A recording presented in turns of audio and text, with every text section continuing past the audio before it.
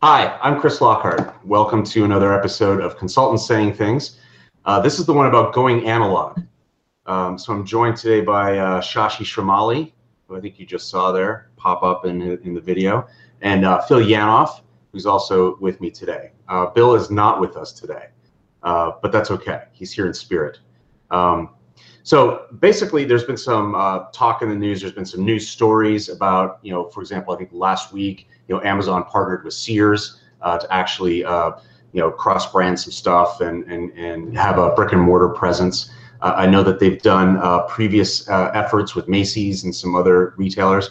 And so, we wanted to sort of take a look at that and ask the question, is this a trend? Is this a blip? Is this a fad? What does this mean? What are some of the implications? So, guys, first of all, thanks for joining. I think I kind of want to open it up and say, what was your initial take on this? I mean, Amazon, why do they need Sears? I might get why Sears needs Amazon, but why does Amazon need a brick and mortar presence? Man, I hope Shashi's got an answer to that. And I think that one of the things that we see certainly is that Amazon is running its experiments in the real world, right? And they have figured out, obviously, and we probably going to come back to this, they've obviously figured out how to build a company, but they're also going to put these tendrils out into the things that happen in the real world. The thing I like about this with the tires bit is that thing of, well, we have to partner with someone else who can scale for the outside stuff. And Amazon, this is really kind of what they've done all along, right? I mean, they built a machine that allowed you to do commerce. And I mean, one of the many things that they've done, but they built a machine that allows you to do commerce. And then they said, you know what? We can't come and stock all of this stuff. It can't just be books and movies and whatnot. We got to let other people do other things. And that's why it's this enormous marketplace. They've essentially partnered with you. You could be selling something on Amazon and it just makes them bigger. Yeah, I could sell this shirt, for example. Absolutely. Yeah. Chicken of the walk. I don't get it, but go ahead. Of the walk. Yeah, absolutely. Shashi, what do you think? I mean, what does this matter? Why does Amazon need to do this? So I think they are, they're trying to find the right balance. They entered the market. We were on one end of the spectrum where everything was physical. Any kind of retail product you can think of, you used to go to a store and buy that. But when you think about what Amazon did, it essentially took us to a completely different, end where, everything was virtual. You see, you buy. But there are certain set of product probably they have realized that cannot be sold virtually. So they are trying to find the right balance through either buying stores like the acquisition of Whole Foods or building partnership with companies like Sears, where they sell services, they sell the product, but still they provide platform for individuals who can go there, touch and feel, and essentially buy the product. So as I totally agree with what Phil said, it's an experiment they are doing in the real world. That's the only way they can see whether it will be successful or failure. Partnership is a perfect way to do that. That way they don't, spend billions of dollars in doing something of their own. In my mind, they're still trying to figure out what is the right balance. Yeah, I mean, so in terms of it being an experiment, right? Is that how we would term their move with Whole Foods? I mean, because that's a pretty expensive experiment, right? To say like, hey, we're going to do groceries. I mean, look, I get it, right? Selling a banana over the internet, right? Maybe that's not going to work for a variety of reasons. But I can see the banana. I'm thinking of avocados. I was buying avocados over the weekend, right? And you got to touch the avocado to, get the right mushiness in the avocado, right? To have the right avocado. So I understand why like that tactile experience makes sense. But tires, I mean,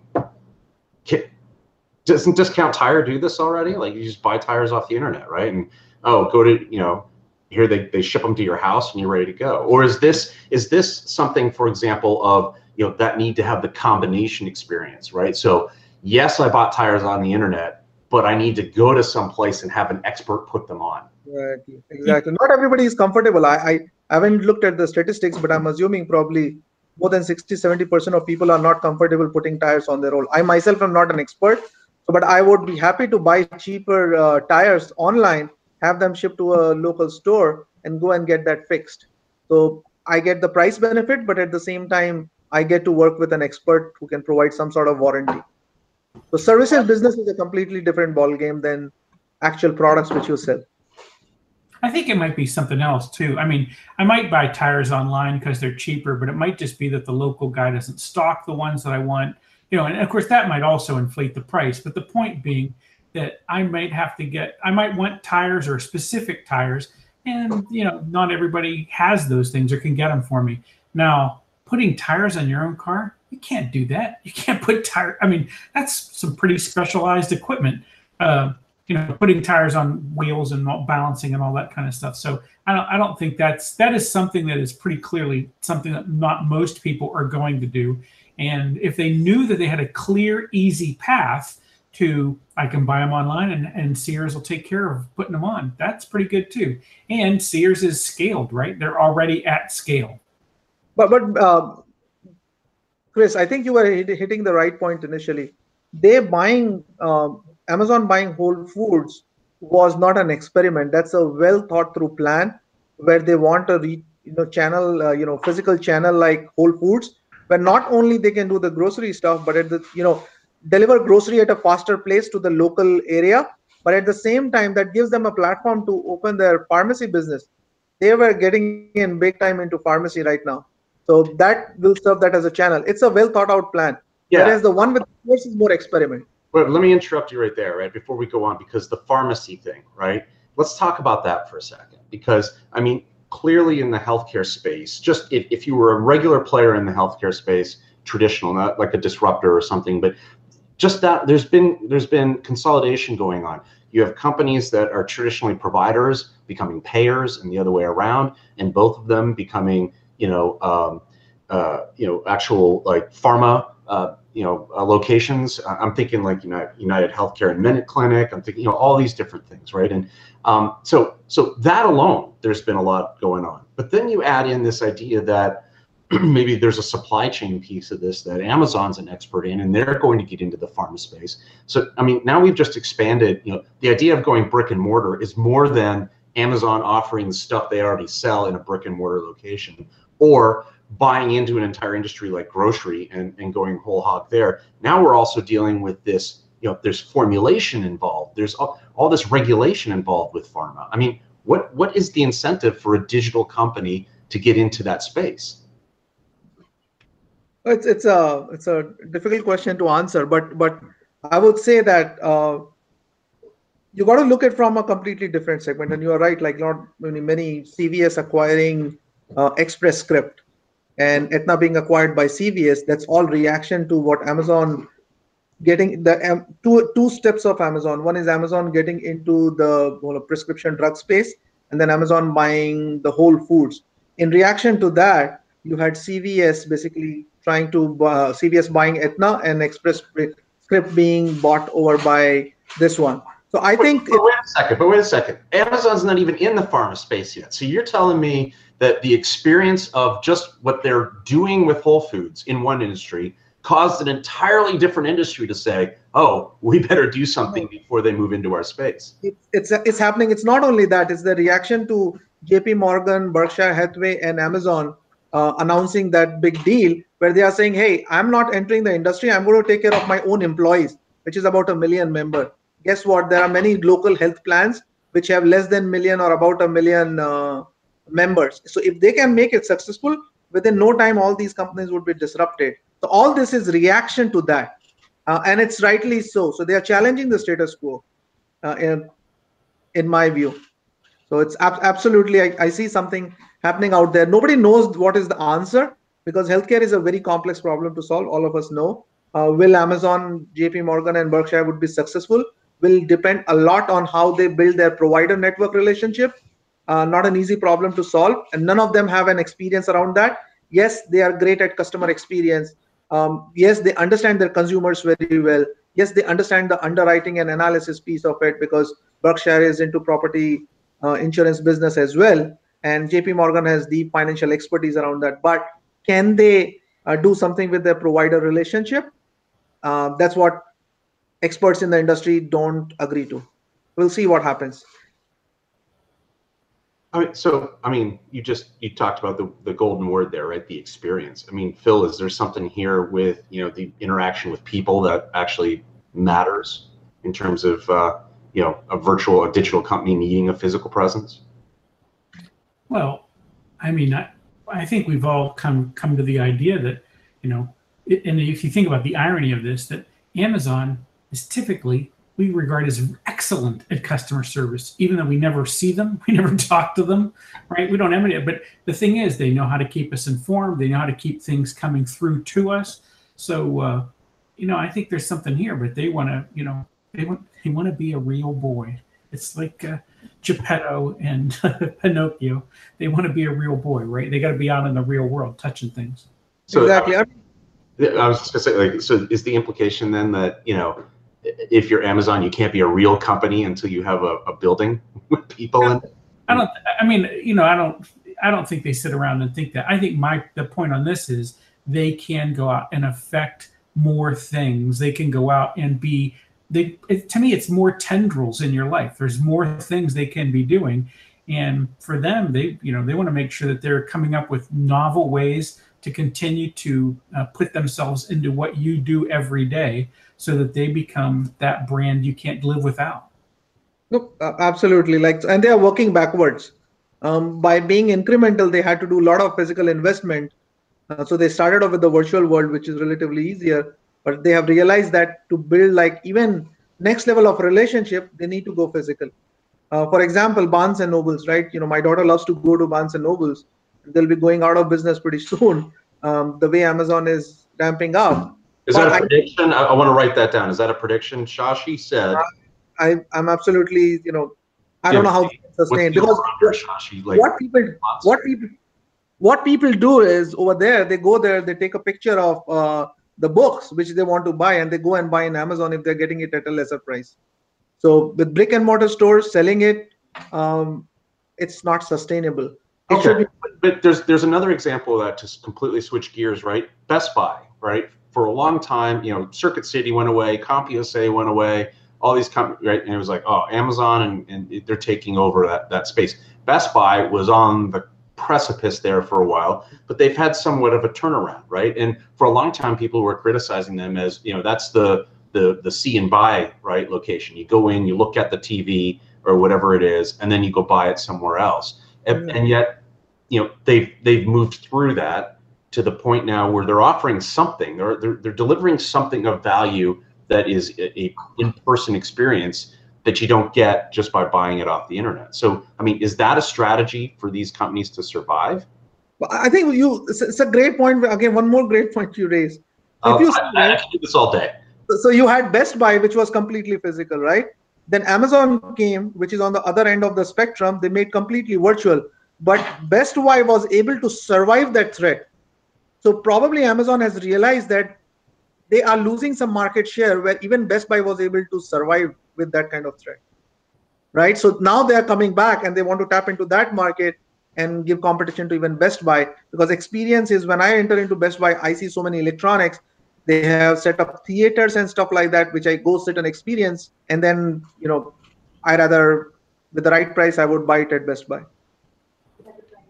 Interesting. Phil, does this augur then a renaissance for local physical retailers? Was that movie where all restaurants were Taco Bell? In the end, that's the way it becomes. Will all retail be Amazon? I don't know where that is, but but it clearly serves a function. And the thing about it is, if you are Amazon, you can go through and you can evaluate it category by category. Where's the money? Where's the fat? We want some piece of that, right? Amazon decided they wanted to be in, they wanted to go dramatically into pet business, right? That's a multi-billion-dollar business, and they went from nothing to I think they're expecting to have something like 16% market share or something like that. This is something that people bought someplace else before, right? If they can do this category by category. So then the question is, for that one is, so when do they make the transition for that? When do they establish some sort of partnership where they're either delivering meds or they're delivering other tools or other things you might use in part of your pet care business? Where they need to have a physical location, they will. When they don't, it's great. Their physical location is your stoop. Right. I mean, the biggest thing, even I can go into Best Buy and, get all the experience, but still the same product I can go and buy in Amazon. So what companies like Best Buy and few others had to do was price match. So that was their retaliation strategy in terms of Amazon price threat. So you got to look, holistically, you got to look at which product segment you are talking about. And in that particular segment, if people are very happy buying it virtually without getting in the stores, then Amazon is a champion at that. But there is a segment of product where still people want to go in, for example, books, whether it's, getting into electronics buying and similar other like grocery, people are still not comfortable buying it online. That's why they had to dial back in and figure it out. Yeah, I mean, look, when I was in college, so this is in the 90s now, back, in the past millennium, I was in Boston, right? And I had my dial-up modem, and I could dial up Hannaford's grocery store and order groceries. This was like in the mid to late 90s, right? And yet here we are 20 years later, and it's still sort of like, do I really want to buy avocados online? Probably not, right? So I get that there are some categories like that where like I need to touch and feel, or maybe even like some electronics, right? I need to see the clarity of the television. I'm not going to rely on Amazon's rating system to make that determination. But there's other things, right? It didn't work for toys. And right. I got to tell you, we know the Toys R Us story, but I got to tell you, our personal experience, we have 4 kids. Our personal experience is we prefer the Toys R Us experience because the kids go in and they see things and they touch them. And, you go into any Toys R Us, even in its heyday, and shit was pulled all out and on the floor anyway, right? And kids were playing with this stuff, right? And they got to, and driving those, you go back to the back corner where they had the bicycles and the Power Wheels, and the kids could get in all this stuff. So there was a real tangible tactile experience that they had with that. Now, as a parent buying toys for a kid, right?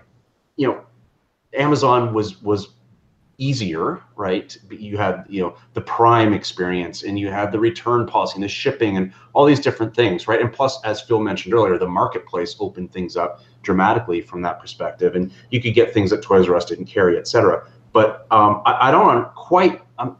Toys R Us has other problems as a company, right? That goes beyond Amazon. But I'm not sure that it works for every category, I guess is what I'm getting at.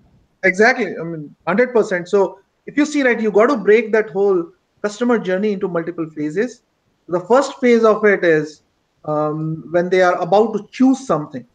During that phase, for products like toys and many others, I don't think Amazon is a good place because it's like virtual. You see some options, but again, kids wants to play with the toy, how they interact with that. I want to see the book. I want to see 5 other books. I want to flip the pages and see some of the content, stuff like that. So that's like more of an experience.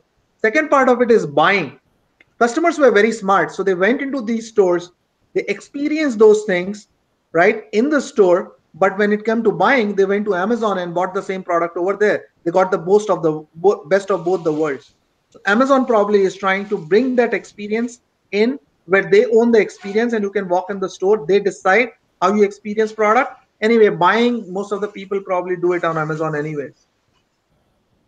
So, look, it's not just Amazon, right? It's, I brought up the example, earlier of Apple. They sort of have, the iPay segment, and they're competing in that space with digital payments. And then they're like, you know what we need? We need a plastic card.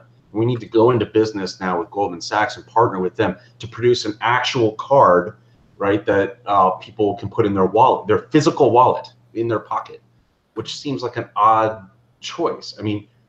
Phil, they've got the Genius Bar, right, and all that. Is this a lesson that Apple has learned? Like, we need to have that physical presence as well. We need to be physically in somebody's pocket in addition to being, they're in the front pocket with the phone, right, and they're in the back pocket with the credit card. People are not ready yet. Sorry, go ahead, Phil. Yeah, no, I'm I think that what Apple figured out is just not as many people will get an Apple tattoo as Harley Davidson owners will get a Harley Davidson tattoo. So in this case, it was just better to go ahead and get the card. That's brand affinity is what I think we're looking at right there. I mean, I'm not sure how much help that is or what they hope to get out of over the long haul. But if you are an Apple loyalist, I mean, if you love that brand and someone puts that card out, you've already shown that you don't have price sensitivity. So, you're not a value-seeking consumer. You're looking for premium product. And if that delivers that experience, then people will like it. It'll be congruent with what they expect from Apple.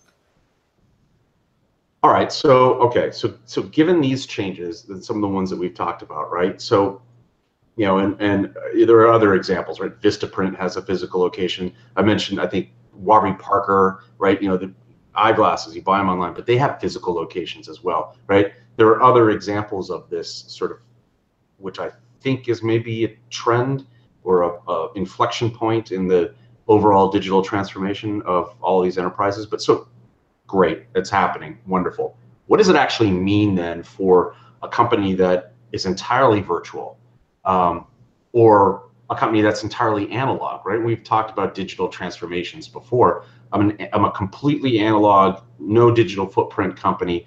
I have to transform. I'm going through all this transformation. Do I change my strategy based on some of this news that's coming out? Or if I'm an IT manager or director or a CTO in one of these organizations that's entirely physical, do I alter what I'm trying to do based on this? That's open to anybody. No, right. And I'm not sure that I know the answer to that, but I was sitting there thinking, as we talked about before, the Toys R Us problem was that, you had this company saddled with this debt that they couldn't possibly get out from under, right? They couldn't figure out how to make that work. But if that were a business where they had good, the distribution was working, all of that stuff was right, I mean, that would have been a perfect play for an Amazon to buy a brand like that. They just couldn't afford to buy it because of the debt in there, right? I mean, so to your point, so what does this mean? I think that this might mean that because there is a threat from some companies coming in and doing this kind of thing, that this might be the time where, for certain businesses, this makes sense for them to go physical because it might get cheaper for them to go out and acquire that network of whatever it is. And I don't want to say it's distribution because I don't think that's it. Amazon doesn't need a better distribution network. It needed a service network. And that's why it was using Sears. But if you look at Sears, and again, I don't know what the terms of that deal might have been. I mean, those are stores with plenty of retail space as well inside them, right? And understocked. So, there might be some other opportunity where they do something else with them. So let's start off with, first of all, the completely analog company who provides physical services and are completely physical, right? They do not have any digital presence. So in my mind, I think they have a few options. One of them is look at something like Amazon or the other e-commerce company where they can partner with and leverage that as a channel to drive experience and bring in more traffic to provide the physical services what they have. That's option number one. Second option, what they have is they need to look at defining an experience of looking at the overall journey and looking at defining experience, shopping experience, information gathering experience that can be done online. So they may provide, digital channels for getting those. And the second part of it, when it comes to buying, they still have to provide the physical. So they got to find that fine balance between them. That's for analog company. Now, if you go to completely digital company, what probably they need to look at it as, rather than investing in, buying, they may not have deep pockets. So instead of buying companies, what they need to focus on is building on partnership with other smaller retail 100% physical company who can provide those services, who can provide those products and own that end-to-end experience. So the digital experience is owned by the completely digital experience, digital firms, and then physical experience is owned by brick and mortar store, and they have like seamless omni-channel experience and stronger partnership. Oh, I love the way that goes, but I think that's much harder to execute than you admit to, right? I mean, because if we think about how does Amazon deliver the service that it does, it's through incredible automation. It's not super labor intensive, right? Their job is to try to get all the labor back out of that. But if I'm going to service, that's a person sitting there, a smiling face, delivering, my tires correctly installed on my car, right? And whether it's tires, brakes, whatever. But I think that's tougher because that network may be deployed, but it may not deliver the same quality level or the same experience level that the digital brand does. So is this a case then of focus on core competency? So for example, right, Amazon's like, we've got the data, we've got the platforms, we've got the digital presence, we own a large part of the cloud segment in terms of all of that operations. We have squeezed every last piece of efficiency out of the supply chain. We've got the ops down, right? We've got all this stuff. What we don't have, and what we would have to go invest and build, is the Sears physical presence location in every aging shopping mall and retail plaza, right, in every town in the country. We don't have that, right? And we could get that as when they tried to move in, when they're moving into grocery, they're like, well, we're going to acquire it just outright by buying Whole Foods. But we're not really in the tire business, but we're not really in this. And this last mile piece, maybe that's what it is. Is it a last mile thing, or is it a core competency thing? I mean, because I can see that argument in either way. And by the way, those two things are not going to work equally well for every company that tries to do this. Right. Very well said. I think I couldn't have articulated it better. It's the last mile thing. And that is not the Amazon's core capabilities. So instead of going and building that capability, why not partner with somebody who is already struggling and who will be willing to partner with you? So they don't see you as a threat; they see you as a way to survive. So I think it's based both on that. To your question, Phil, when you mentioned that this is really very harder thing to do, Phil, if it was easy, then everybody would have done this. The fact it is hard, and if you can make it successful, then it's a barriers to entry, and nobody else will be able to master that. So Shashi, then you're going to propose at your consulting company to spin up a last mile practice area? 100%. So it's like our core capabilities. Yeah, exactly. Look inside what you are good at, and then see if you can deliver what's just required to do the last mile services. If not, then go and partner. If you can, then invest in it. Okay. So, all right. So we've talked about the last mile, core competency. I know we touched on experience a little bit. Phil, how much of this is really still about people and customer experience being king, right? Like I don't trust this product until I talk to somebody that knows something about it. I mean, I think if you're going to get partner, you have to be able to trust that you're going to develop a relationship with that partner, and that partner can continue to deliver on your brand promise, whatever that brand promise is, right? So I think there will be missteps here, or probably have been. We just haven't brought them to mind, but there will be missteps here, and they're just going to have to figure that out. But obviously, this is kind of the way Amazon runs its experiments. It goes off and says, well, let's go figure out if we can make this work. And if we can, we'll do a whole lot more of these, or we'll do them in other areas. So, I mean, on that topic, though, like I know, Phil, you run a series of learning lunches and talks and things where you interact with a lot of startup folks or people that have a startup mentality. Are they thinking anything about this, or are they like, I just got to get my app out in the iTunes store as soon as possible? What's the startup angle here? I think for startups, I think you see both sides of this. What a startup tends to think, though, where I see the mistake is, they tend to think that if I had the app, this problem goes away. I mean, I could solve this problem for a whole bunch of people.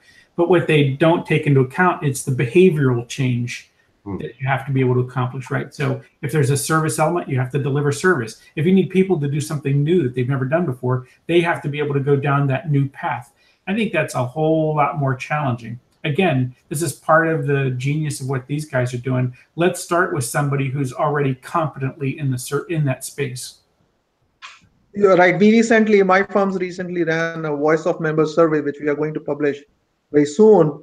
What we realized was building digital capabilities is a relatively easier job. And Phil, as you mentioned, adoption is the big challenge. Educating and getting people to use those digital channel and capabilities, it's very, very difficult. Like all the insurance companies have invested big time into all the digital stuff, But there are people who are not even aware that those digital apps and stuff like that, whether they need it, they probably don't need it. I don't need my insurance company to be my health manager, right? Just process my claims transaction and I'm good with that. So companies are still struggling with the adoption and not with the build out. So I hesitate to say this, but are we dealing with a people problem here? Is this always? You didn't really hesitate. You just emphasized it. I got to work it in, right? Every talk. All right. Okay. So this is. I think this is an interesting topic. Obviously, there's a lot more to say on this, but I mean, parting thoughts, guys. What do we think about in terms of what does this mean for a company today that's in the midst of a transformation? What does this mean for an individual in these companies thinking these problems through? I think we talked about the analog company. Is it about partnership? The digital company, is it about that physical experience? What are some parting thoughts here to take away? Well, I think that when Amazon is doing this, they see opportunity and they're pursuing it. And if you are someone who's at the scale of an Amazon or nearby, right, then you might think of this as an opportunity. I think smaller companies are going to do this as threat mitigation. They ought to be thinking about what are the opportunities for someone else to jump in this space? Where can we build a chain that we didn't otherwise have? And again, to mitigate the threat of someone else coming in and doing it. I think whether it's small or the big firm, they need to look at the member experience from end-to-end perspective, and not only just the experience, from the back-end experience as well around supply chain, and see which mile of that entire experience they are good at, which mile of that experience they have core capabilities to deliver. And then for the miles for which they don't have capability, either they go ahead and build that if they can invest, or search for the partnership around that. They got to look at holistically end-to-end experience and figure out what they are good at and build relationship and partnership to thrive. So it's an opportunity for people who are willing to invest in this. And it's a threat for a company who still are trying to justify that our way of doing things is the only way to do it. It's a threat to them and they will be out very soon. Yeah, interesting. That point you just made. I mean, my perspective on this as a takeaway is, these digital companies, I mean, obviously that's not a fad, right? I mean, it's going to continue, but I mean, I think there's a certain cockiness element, right, to some of these firms where it's like, well, the future is all, augmented reality, and I don't have to worry about, the physical presence or the human interaction anymore. And I think that's obviously not true, right? People are people. People like that interaction and touching things, and I don't think that's going to change anytime soon. So I think this is good stuff. I think so now I turn it over sort of to the audience, the people you've stuck through this long. I kind of ask your thoughts on this, and frankly, any of these topics. And I encourage you to go back and look at some of the previous episodes that we recorded. We talked about digital transformation. We talked about disruption. We talked about some other things. I think, I'd be curious to know if people are actually interested in these topics. And certainly if there are other topics that are of interest to the audience, we'd love to hear it. And actually, knowing full well that we're not the experts on all of this stuff, why don't you join us? Come on and talk with us. So thanks, guys. Thanks, Phil. Thanks, Shashi. Appreciate it. Thanks, Bill in absentia. Right, we'll get him on for the next topic. So this is Consultants Saying Things. This was episode 3. Hope you enjoyed it, and we'll see you guys next time. Thanks, man.